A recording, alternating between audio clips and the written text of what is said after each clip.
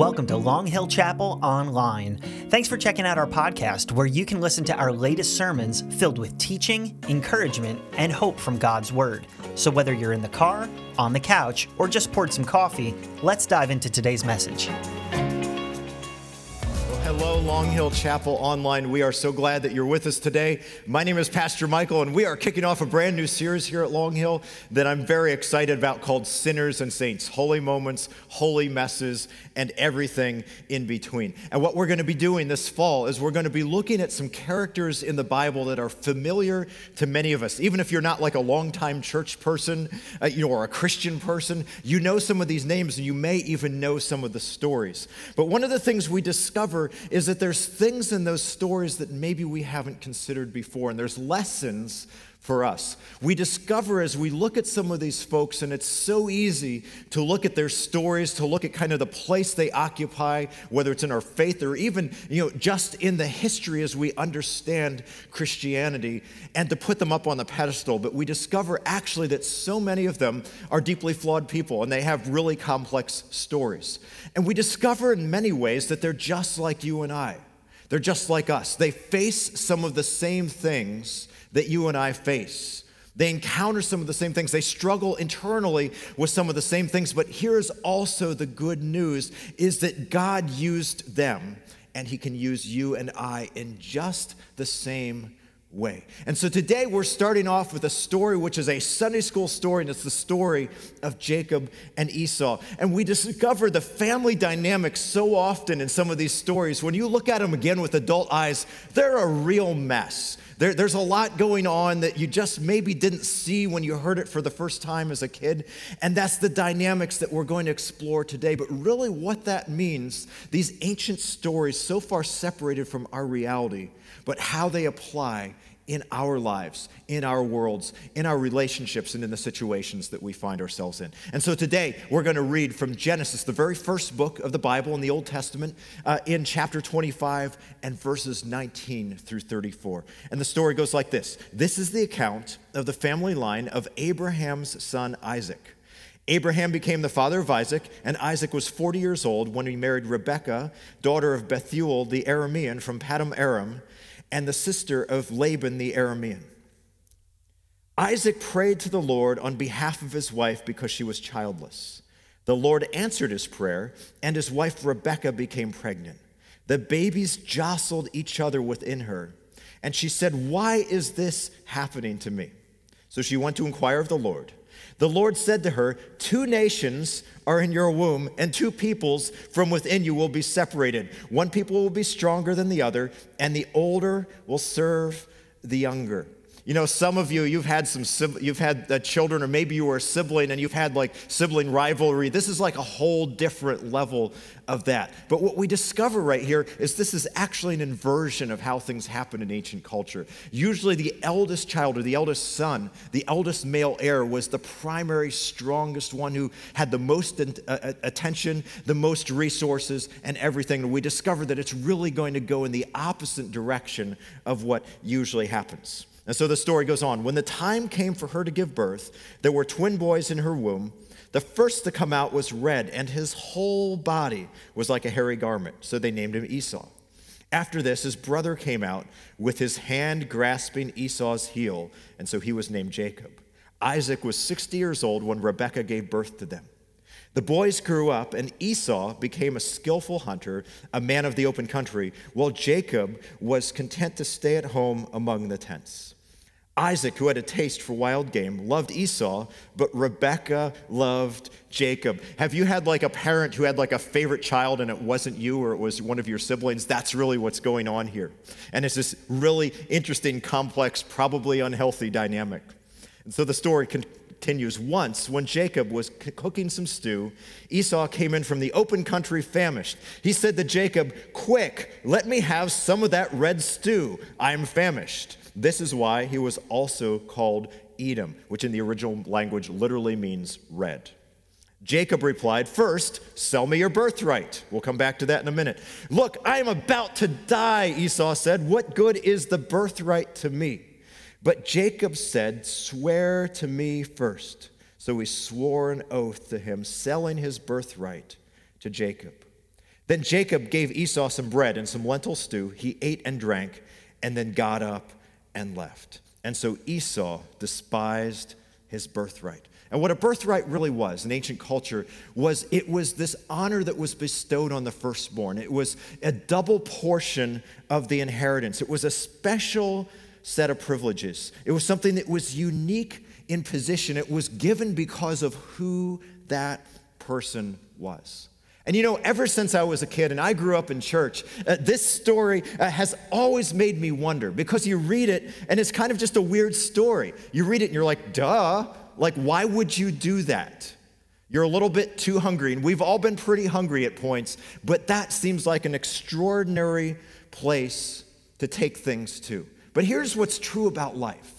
When we look around us, we can look around and we can see countless examples of really smart, really successful, really together people who do really short-sighted things. They make a decision in the moment, which with the benefit of time and the benefit of hindsight proves to have been the exact wrong decision, and they blow up parts of their lives in the process. And you know, it's easy to look around and apply this kind of thinking to those big wrong decisions. That person you never should have gotten with, that thing you never should have purchased, that thing you never should have posted on the internet, that thing you never should have gone and done, that place that you went, that season of your life, that substance you got yourself addicted to. The list goes on and on and on.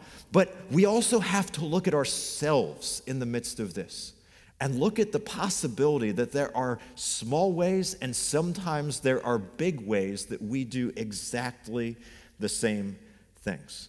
And when we look at all of these stories of smart, successful, otherwise people who have it together doing all of these kind of things, we are led to a conclusion about ourselves, which is not a conclusion that most of us like to hear. And it's this: we are much less rational than we would like to believe. We're much less rational than we'd like to believe. As so many of us, we look at our lives and we think, you know, we understand how the world works. We understand even how we work, how we interact with that. But what we discover when we look at our lives with the long view is that actually we're a lot less rational than we'd like to believe. I remember when I was a young adult, and I'm now a middle-aged adult, but I was a young adult, and I really began to have to face this reality because I was always a pretty smart kid. I did really well in school. I won awards and academic achievements and things like that. But I discovered patterns in my life that began to tell me something about myself, that many of the decisions that I thought I had made based on the evidence, based on the data, based on what was right, were actually things that I had done emotionally.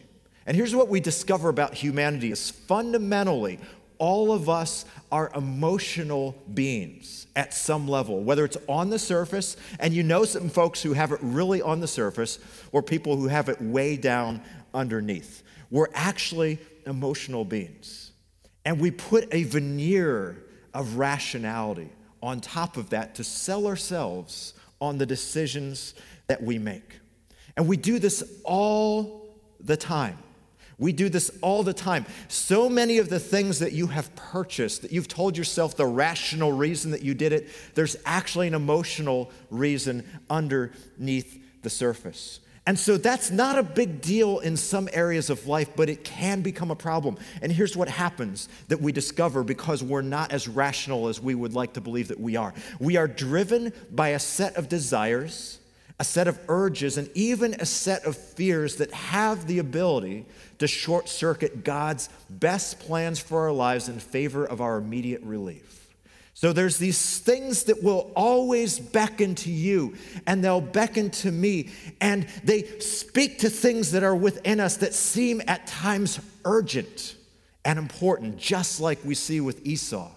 But what they have the ability to do when we choose to go down those paths instead is they have the ability to short circuit what God's best is for our lives. And most of the time, God's best is not found in the impulsive decision. It's found in trust. It's found in faith. It's found in waiting it out. There's a verse in the Old Testament, it's in one of the books of the prophets, and it's written by an Old Testament prophet named Jeremiah. And he was looking at the situation that was going on with these smart, powerful, influential kings that were in his life. And he wrote this single verse that has become, in some ways, my life verse. Like, I would love to have bumper stickers made with this verse, or like a bookmark with like some kittens on it and this verse. It is such an important verse because it doesn't sound positive and optimistic. And when you hear it, you're going to be like, this is a huge downer. Why did I come to online church today? But it's so important for us to understand about ourselves. And so in Jeremiah chapter 17 and verse 9, the prophet wrote this. He said, the heart, the human heart, is deceitful above all things and beyond cure. Who can understand it? Aren't you glad you came to church today? And so it's this verse that says we sell ourselves on things. We have an agenda, our emotions, our hearts. In ancient culture, the heart was like the center of your being or your personality. It's saying it is duplicitous. It does not always tell you the truth, and it's a terminal condition. Meaning you can't outsmart it. You can't go to enough Bible studies to cure it. It is something that is part of your condition as a human being, and it will follow you all your life. And even then, when you look at it, it's hard to understand why you do what you do, why you make the decisions that you make. The Apostle Paul in the New Testament talks about this too. He says, I find myself doing the things I don't want to do, and the things I know I should be doing, I don't do them. And so we discovered that this is just part of living as human beings on planet Earth. That one day, when we see Jesus face to face, we will be perfected. We'll have new bodies. We will not struggle with this anymore. But as long as we're here, even if we know a lot of Bible, even if we go to church all the time, that our temptation and our natural bent is to go in this direction, to make decisions that seem like the right thing in the moment, but with the view of perspective turn out to be the wrong thing. And so we find ourselves at that point in this crazy story about Jacob and Esau. Let's go back and look at that. Remind ourselves of what a birthright is. A birthright in ancient culture was a special position that was given to you simply because of who you were. It was something that wasn't because of what you did, how much you achieved. It was because you were the firstborn. You got a double inheritance. You had a special role, a special place in life because of who you were. Now, for so many of us in our lives, most of what we define ourselves by is not who we are, but by what we do. And you know that's true, and I don't even have to go into all the examples of it. But we discover that there are a few unique roles that every person has because of who they are, that nobody else can do.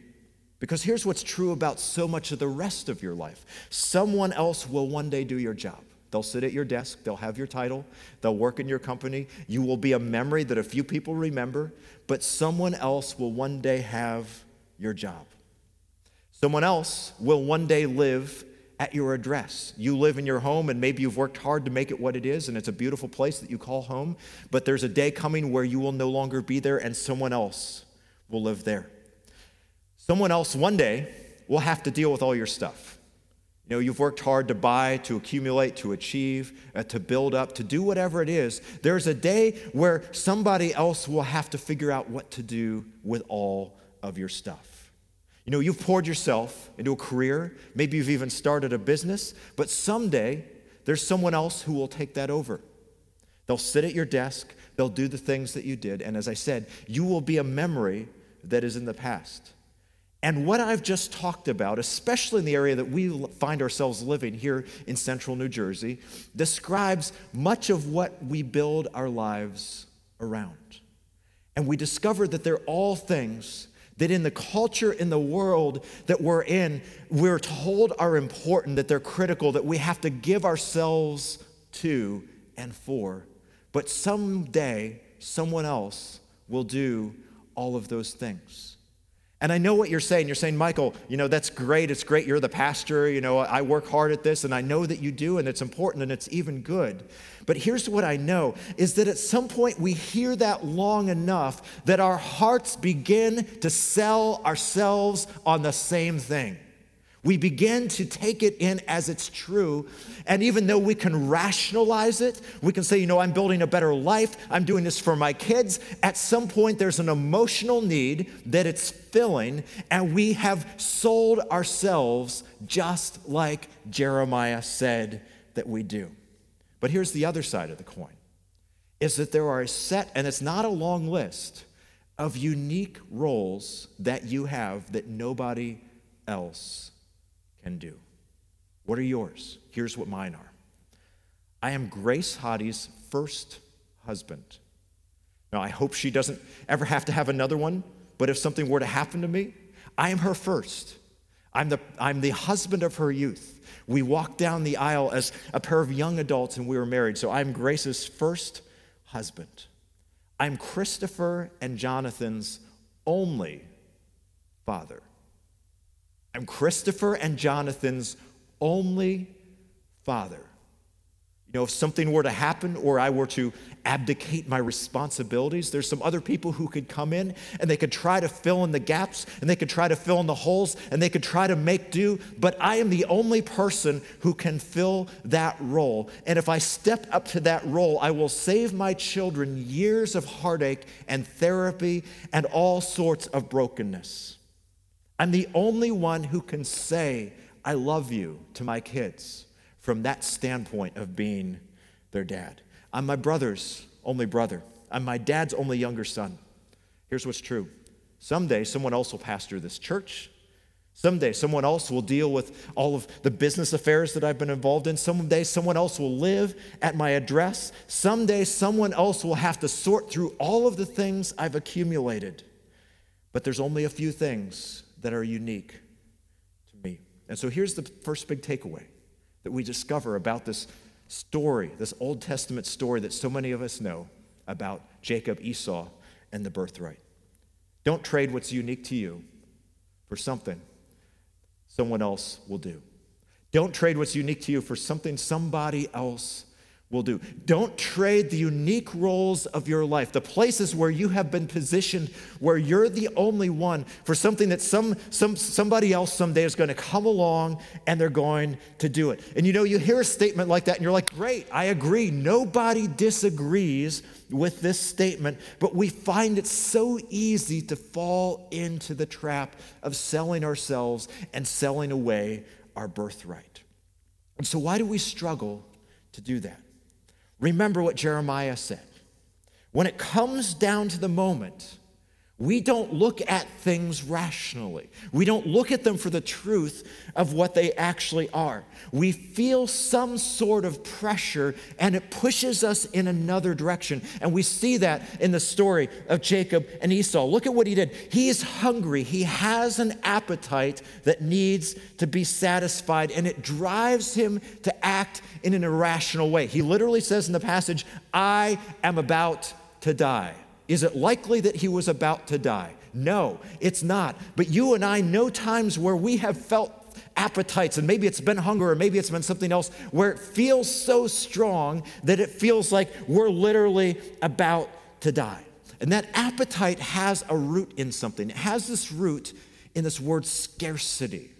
It's this idea that if I don't get it, it's not going to be there anymore, and I need to get it now. There's not enough, and I need to grab it, or I'll be without. And if I don't have enough and I need more, or I'll die. And it's so easy for those irrational responses to let our birthright slip through our fingers. The internal and the external pressures of your life will beckon you strongly to abandon your birthright to satisfy temporary urges in the moment. The pressures that you feel, the appetites that rise up within you, they will beckon to you and it will seem like a good thing. And you may even feel like, if I don't do this, if I don't go here, I am about to die. Maybe not literally, but in some small way or even a big way. This is why people make decisions that destroy their marriages. This is why people make decisions that blow up their finances. This is why people burn the bridges of their relationships, because there's something in the moment and it's not rational. It doesn't make sense, but there's these appetites or there's these needs or there's a sense of scarcity that gets worked up in us so much that it seems like a viable option and it seems like a good thing for us to do. Scarcity just simply means this. It means that you approach life from a deficit mindset. There's not enough time. There's not enough money. I need to keep up. I need to get it before someone else does. There's not enough love. There's not enough sex. I don't have, I'm not getting, and I deserve. And what happens is our culture, the world around us, does not help us when it comes to these things. It is expertly good at applying the pressure in all of those places so that we feel those things stronger than ever. Every single advertisement you and I watch, that we see in print or that we watch on TV, it is specifically designed to remind you about the life that you need or the life that you don't have. And I'm not dissing ad writers, but it's literally the reason. Do you think all those people who buy SUVs go scale the mountain with them and they go do extreme sports? Statistics say very few people do that. But there's this idea that if I buy this, I'll have a life of adventure. If I buy this, I'll have a life of significance or meaning. And it's not just true in those areas. It's true in so many other areas as well. And some of you, you look around your neighborhoods and you know the people who have the nicer house and the nicer stuff, and it applies pressure to you. And you know that it shouldn't. You look around your life, you're like, I have good things. I live in a good place. I have so much to be thankful for, but there's still this gnawing pressure that we have to keep at bay because the world around us constantly does this to us. But it goes even deeper than that. We ourselves do this to ourselves. We do this to us. We look at the situations, the relationships, the circumstances. We look at a year like the past year and a half where so much has happened and it's more confusing and exhausting than ever. And we say things, I don't have enough patience to keep doing this. I need to say something. I need to do something. I don't have enough courage. I can't face this any longer. And in those moments, we are at tremendous risk for abandoning our birthright, the things that we have uniquely been called to give in to the pressures of the moment. And remember what this is with Esau in the story. The issue here is not Esau's hunger. He's hungry. The issue is his mindset about it, the thing that drives his response. And you and I, so often, we have a mindset too. We have this tape that's playing in our minds that tells us we need to do something, or we deserve something, or there's something we don't have, or there's something that we need to get, or there's something that we need to say, or there's a change we need to make, or we need to throw in the towel, or any number of other things. And it's a mindset that drives us in a direction. And whenever we start to go in that direction, we begin to make decisions around it. And here's what happens in the passage that's so interesting to me. Because a birthright would be something that was given. It would be something that was valued. It would be something that was recognized as a gift, as an important thing. It's literally a double portion of the inheritance. We discover in the last verse of the passage that Esau despised his birthright. Esau despised his birthright. Here's this curious thing that happens if we get ourselves consumed with that scarcity mindset that we need to get, that we need to achieve, that we need to have, that we deserve that over there and we don't have it yet. When we begin to allow that to drive us in a direction, we will begin to despise the first things in our lives. We will treat them and we will see them as obstacles when we begin to go in that direction. You'll begin to view those unique things that have been given just to you and no one else as an obstacle to the things that you would rather be doing. And so that's the direction that this takes us. So what do we do about this? What do we do about this depressing reality? Let's name some things that are true about it. First thing is this: your life, especially if you live here, your life will always present you with more opportunity than you have capacity.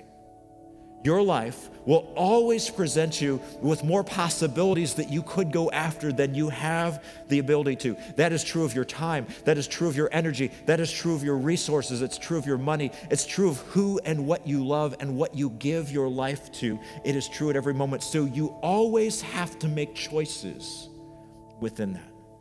And when you make those choices, you really have to be realistic. You know, you have to work, we have to provide, we have to achieve, we have to give ourselves to certain things. They're even good things.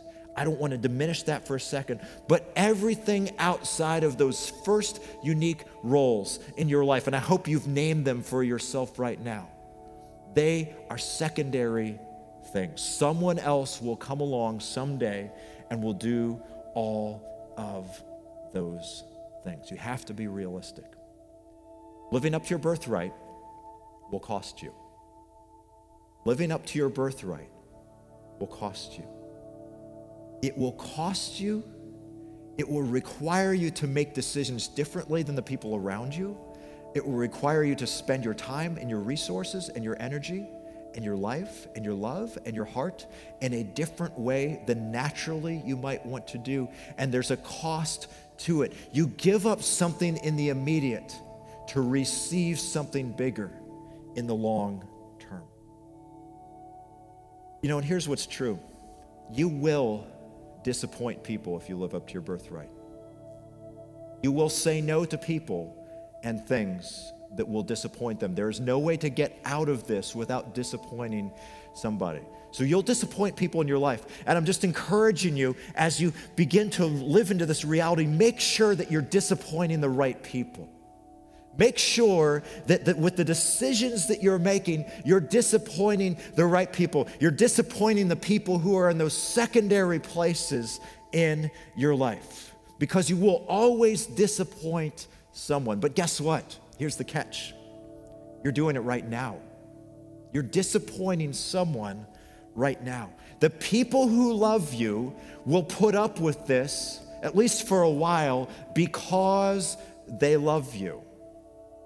Your kids will put up with this for a while because they love you.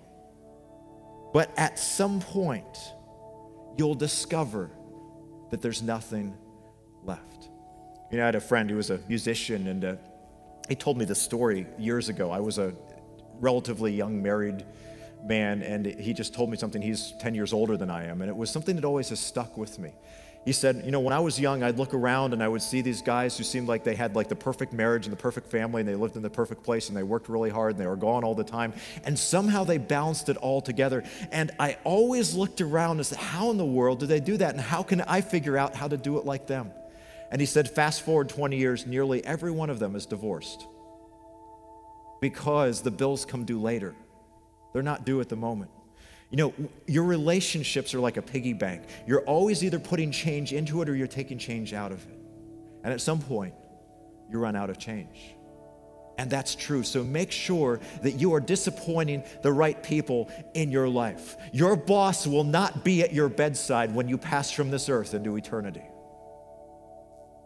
All the stuff that you've accumulated, the awards, the accolades, the bank account, any of that stuff will not be there in those moments, and you cannot take it with you. But guess what? Those first things and those first people will, and those are the things and the people that matter the most.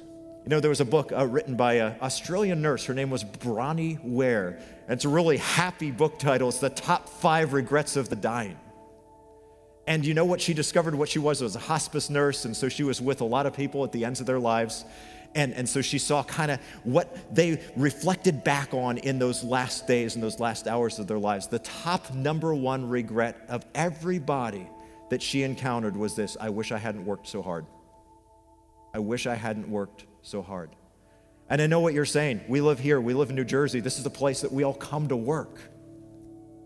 But we discover at the end of our lives that maybe we wish we had spent them just a little bit differently.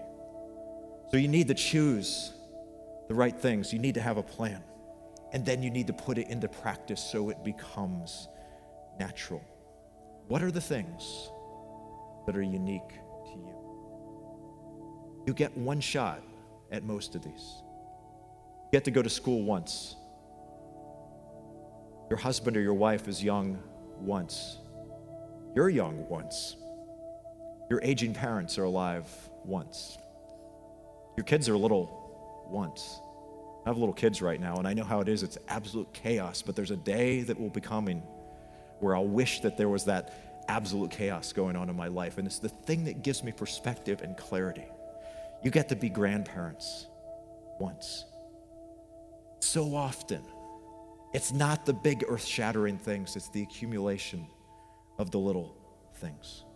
You know what happens sometimes, especially in our moments of frustration as we speak, and we speak words that we wish we could take back.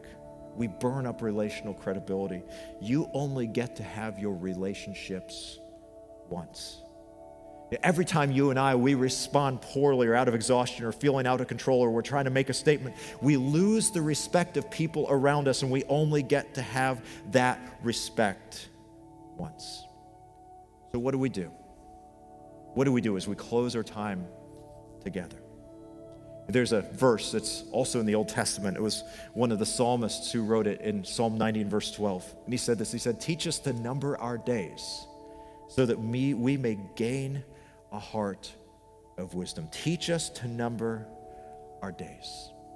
You know, I don't know if you've ever done this. You've gone into your bank account. Back in the old days, we used to balance our checkbooks, but now you go back and you kind of balance your books and you look at where you've spent your resources. And sometimes when you do that, there's some surprises that emerge. You look at it and you're like, we spent how much money eating out? And it's in those moments that you're confronted with that reality and you make adjustments. Numbering your days is like doing that. It's taking a view of your life. It's looking at how your time and your resources and your heart and your energy, where those places are actually going, and asking the question, are they going to the right things and towards the right people and into the right places? And so I'm asking you to number your days because you only have so many of them. And the roles that you've been given that are unique to you are things that nobody else can do. What if you've blown this? What if you just hear this, you're like, stop talking, I get it. Start now.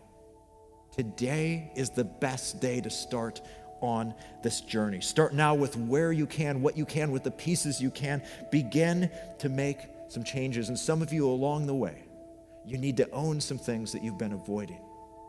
And make sure that the first things in your life, the things that are unique to you that nobody else can do, your birthright, is not something that you're selling away for a bowl of soup. Don't trade what's unique to you for something somebody else one day will do. God, we thank you for the perspective of your word and these old stories that seem like they're just stories, but confront us with a powerful reality and a powerful truth about how we can live our lives. For some of us, we hear this, and your Spirit has already convicted us and shown us the places that we need to make adjustments. And for some of us, we need to make some big changes. For some of us, it's some tweaks. But I pray that your Spirit would not let us rest. You give us the clarity and the courage to do those things, to have absolute understanding of what our unique roles, our birthright is as individuals, as parents, as siblings, as people who are part of a community and people who are part of a church, as husbands and wives, as brothers and sisters. And then we would allow our lives to flow out of that.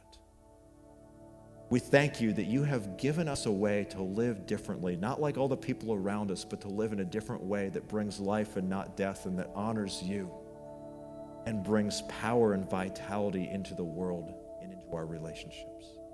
We ask by your Spirit you would help us do that. We thank you for this time. We thank you for your word, which is always active and always speaking. Help us now live it out, we pray.